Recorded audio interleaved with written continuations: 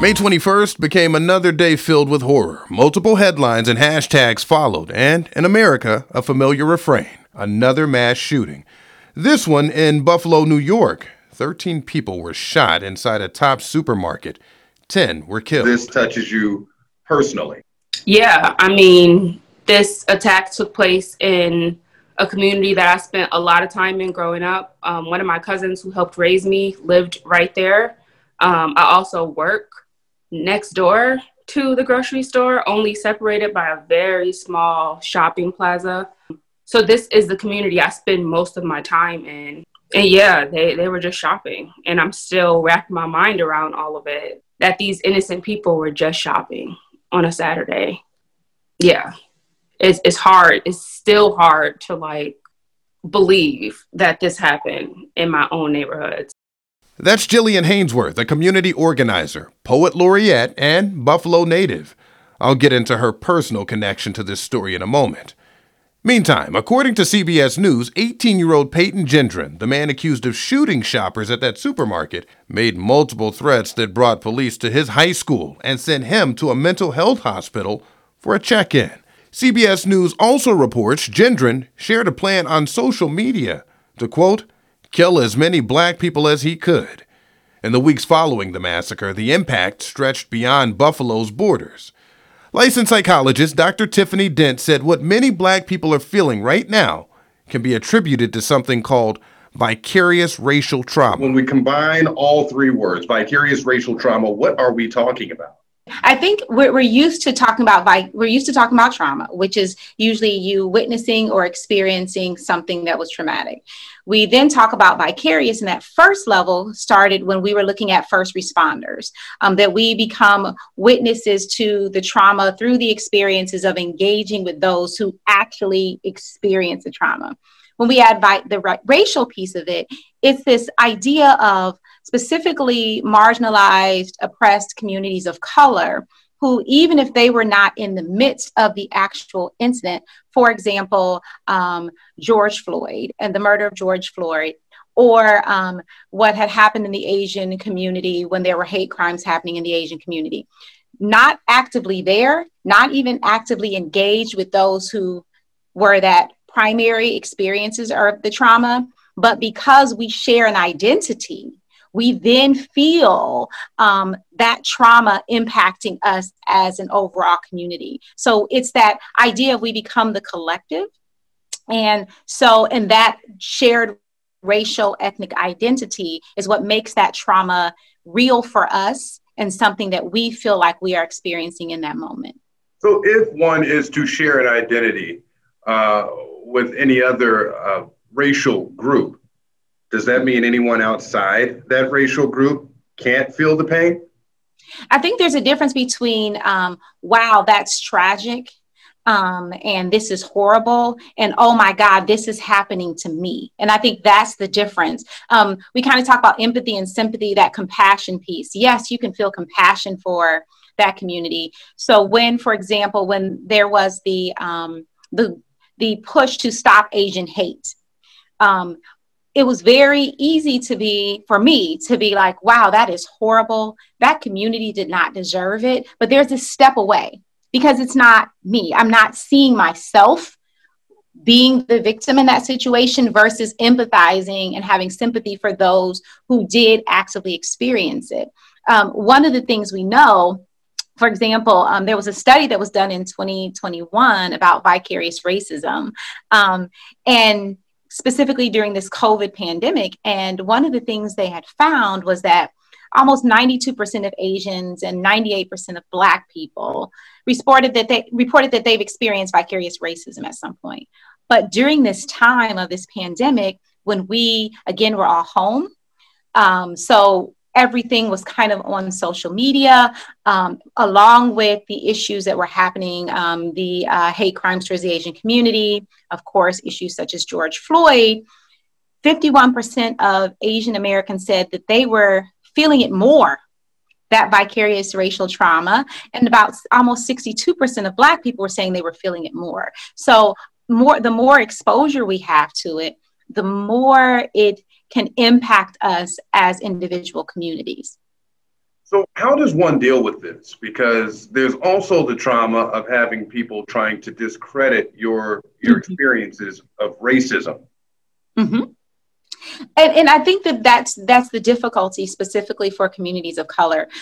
We know that one of the things that helps us in terms of resiliency, being able to kind of deal in these traumatic experiences, is actively being engaged with our community, feeling as if we are a part of our overall collective, and having that love for community.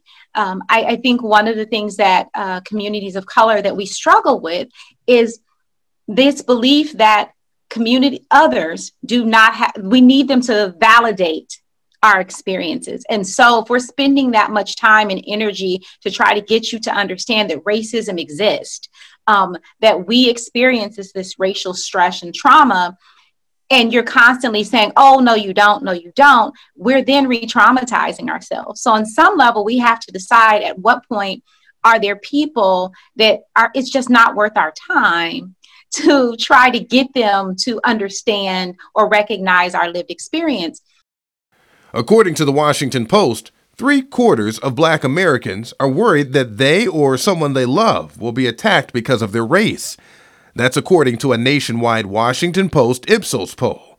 That poll was conducted after the Buffalo supermarket shooting. This is not new. They talk about like even that transmitted stressors, specifically how that vicarious racial trauma or ethnic trauma, specifically for like the Holocaust survivors and their descendants, that's kind of been passed down in terms of psychological stress within the DNA, that we acknowledge some of that. But we struggle with more recent situations, specifically in the United States, in part because we look at that as something we were not responsible for. And I think that's the struggle, is that when it came to the Holocaust survivors, that was done by others. That was done by the Germans. We were the heroes in that. We did not cause that. So we're more open to having that conversation. The struggle at times becomes when we're looking at it as we are the ones who've caused this current environment that has caused more vicarious racial trauma to communities of color. Another space that has endured racial trauma, my hometown, Tulsa, Oklahoma. The site of the 1921 race massacre, the city was known for its affluent Black community, but hundreds of Black people were massacred in the Greenwood district. Thousands were displaced. No white person was ever arrested or charged. Do you know if any of your loved ones were involved in that? That's the thing, is that how can you know? Record keeping for people of color during that time period was not up to par. We think about how many unidentified bodies were discovered in mass graves throughout this city. We don't know. It could have been an aunt or an uncle or a grandmother or a cousin. But because we do not have the records to indicate that, we cannot prove it. However, based upon some of the names that are provided, I have not found a direct lineage. However, my husband's family has found some.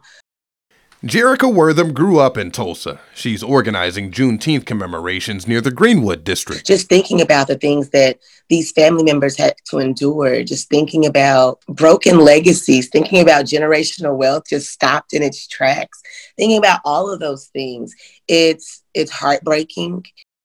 Jerica says, especially in her lifetime, racial trauma has been passed along through hate crimes across America. And most recently, she points to a place she's never visited, but definitely feels connected to: Buffalo. It is impossible to wake up and to watch the news, it seems, and not see an instance in which people that look like you are targeted, and for no reason outside of just being who you are. It puts you on alert. It puts you in a very vigilant state to wonder, if I walk into this space, there's always something in the back of your mind to say, like, what are the escape routes? How do I make sure that when I leave this building that I am leaving in the same condition in which I came? That same notion is haunting Jillian. No matter what we do for ourselves as a community, as a Black community, to try to build and to try to get ahead, there will always be people that want to take it from us solely because we're Black. And again, it's digesting that hate that is not specific to Tulsa or to Buffalo or to Alabama. Like that hate that is specific to our skin color. And it's like, no matter where you go, you still know that sting. Do you know anybody who was directly impacted by this shooting? Yeah, so I know some of the families of some of the victims. Actually, one of the victims used to be my mother's babysitter when she was growing up. One of my friends and comrades in the work, Zanetta, her son, Zaire, was the first person shot and one of the 3 survivors. And it's crazy because the Sunday after, so not May 15th, but the following Sunday was Zaire's birthday. So we had like a birthday party for him, and Chuck Schumer came, and Crystal Peoples-Stokes, who is our state majority leader, to celebrate his birthday. And I'm seeing it's just so crazy. It's so crazy. And to your, know that he was there. Babysitter? Yeah, she passed. I'm sorry to hear that. Psychologically, not only does it make people feel hopeless, not only does it make people think that this is normal, because it's not normal. And I've been telling my community this, what is happening in our communities is not normal, but I think it puts people into survival mode. And I've been saying since the 14th, in Buffalo, Black Buffalo has been in a perpetual state of survival my entire lifetime. It's been proven that there has been no economic progress for Black people in almost 30 years on the east side of Buffalo. We are worse off than we were 30 years ago. So yeah, I think psychologically, it makes us stay in survival mode. And when we're in survival mode, we see crime go up. We see heightened mental health disorders. It's almost like we're in this manic state of survival and we don't get to get out of it. And it's exhausting. Dr. Dent told me that even for folks who haven't met people, their elders who suffered from racial trauma, well, the impact is still passed along. She frames it like this. As you alluded to, the Holocaust, this is passed down cellularly as well. Yes, the epigenetics. Mm-hmm. There's been some research, and I think it was in Rochester, that they started talking about not even the Holocaust survivors or their children, but the grandchildren who had not experienced the Holocaust. They were beginning to recognize some molecular DNA impact related to stress that was passed down. And so this conversation about epigenetics and what does that look like in terms of, trauma within your DNA. And so then you begin to wonder about how does that also show up in other communities, even if we're talking about the Native community, the indigenous folks who were sent to boarding schools. And we're like, a couple generations away from that. And how those type of lessons, in quotes, and those experiences, how that's continuing to show up. And you wonder if some of that, when we're talking about indigenous people specifically, depression, substance abuse, diabetes, all of these things that are become known as being more prevalent for Native folks, how do those boarding school experiences, how the world, not just the United States, but we also can look at other countries in terms of how their treatment of Native folks has impacted them genetically in terms of, again, trauma in their DNA, as well as just that overall vicarious racial trauma into this current point where we see these increased negative consequences. I can't help but think about the descendants of the race massacre, as you're talking about the descendants of the Holocaust survivors. So then what is one to do? Because I found myself in previous instances, when we have these conversations, they're not going to take place if I don't pursue them. And so it's like, Frank, yes, we should have this. I mean, you should have this conversation, right? That's the only way it's going to happen.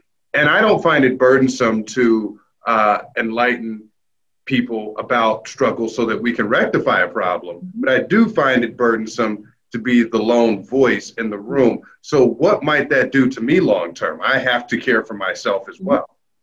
And I think that that is the struggle specifically for communities that have been marginalized and oppressed, is that there is this expectation that we have to always be the one to address it because it's viewed as our problem. And that if we say, you know what, I'm tired, I'm emotionally and physically, intellectually tired of kind of having to relive this trauma in order to try to get you to understand that this is traumatic. But then if we say that, then it becomes the issue is not that important because this marginalized and oppressed person is not consistently bringing it up. And so one of the things for me is when we talk about allyship versus co-conspirator, I am a firm believer that I should not have to always be the one, that if you truly are invested in addressing these concepts, there's a difference between taking over and not allowing the voices of those who were harmed to be heard, and actively being the one bringing up that conversation sometimes. And I think that needs to happen as well, is this acknowledgement from those who claim allyship, co-conspiratorship, to actively have these conversations and say it's not on the marginalized or oppressed person to have to say this is going to be traumatic or this has been, but for us to say, we need to look at this, and we need to look at as those who are either descendants of or benefiting from this ongoing trauma that's happening to these communities, to be the ones to begin to have this conversation and to also recognize that change has to happen. And part of that change is getting on your own people and saying, when they're trying to say racism doesn't happen and that was a fluke, and to actually have those conversations, but then to also look at what systemic changes have to happen so this doesn't continue on. So the next generation is not having to view situations like George Floyd or Breonna Taylor or what happened with the Asian communities and the hate crimes. She says that is a large part of the problem, even among some Black people who are traumatized to the extent of separating themselves from the very people who look just like them. You are often grouped. If something happens to someone within your community, the entire community is held to a standard of being responsible. I mean, it's the reason why we often find ourselves apologizing for stuff we didn't do, or making a point to say we're not all like that, which no one else has to do if you are not, again, global majority, but minority in the United States. I think some of the toxic things we do are, for one, allowing others to invalidate our experience, where if someone comes and they throw out that it's not true, we spend a lot of time and energy trying to convince them that it is. For others, we do what the United States majority does, which is try to explain how I am so different and to try to identify why this person deserved it. Here's the other side of that conversation. The part that adds to the toxicity. People don't want to feel bad. And you're making me feel bad. It's this, I had nothing to do with this. And it's like a lot of times you are benefiting from these same systems that were set up in the first place. When we talk about FDR, when he was actually allowing for extra funding for housing that allowed people to buy homes, that was not Black people. There's this great documentary in Minneapolis about that whole process. And so, even when we talk about safe space, it's safe only if you don't feel bad. And so I think there are times where there are people who actually really do know. But for one, I'm comfortable and I don't want to acknowledge that this system benefits me. And I'm fine with it. And if I say that, I'm a horrible person.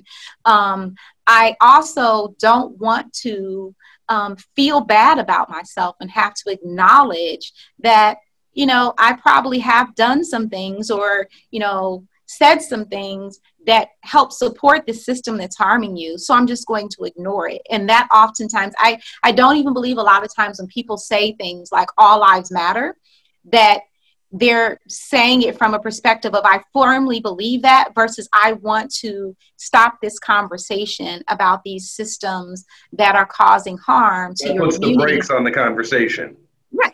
Right. Because I don't want to talk about it because then I feel like I have to give up something. You're telling me I have to give up these privileges that these systems are set up to give me, that I also then have to acknowledge that I probably have done something that has been harmful to your community, but I'm a great person and you're trying to tell me I'm not great. According to CBS News, Governor Kathy Hochul recently signed a 10-bill package to strengthen New York gun laws and protect folks from gun violence by stopping the sales of semi-automatic weapons to people under 21 and banning most body armor like the accused shooter was said to be wearing in the Tops supermarket shooting. This is heavy, but that wraps up another frank conversation, and we hope the conversation continues. Meantime, go ahead and check out every episode that we have on my podcast. These come out bi-weekly, and do your best to take care of you and yours.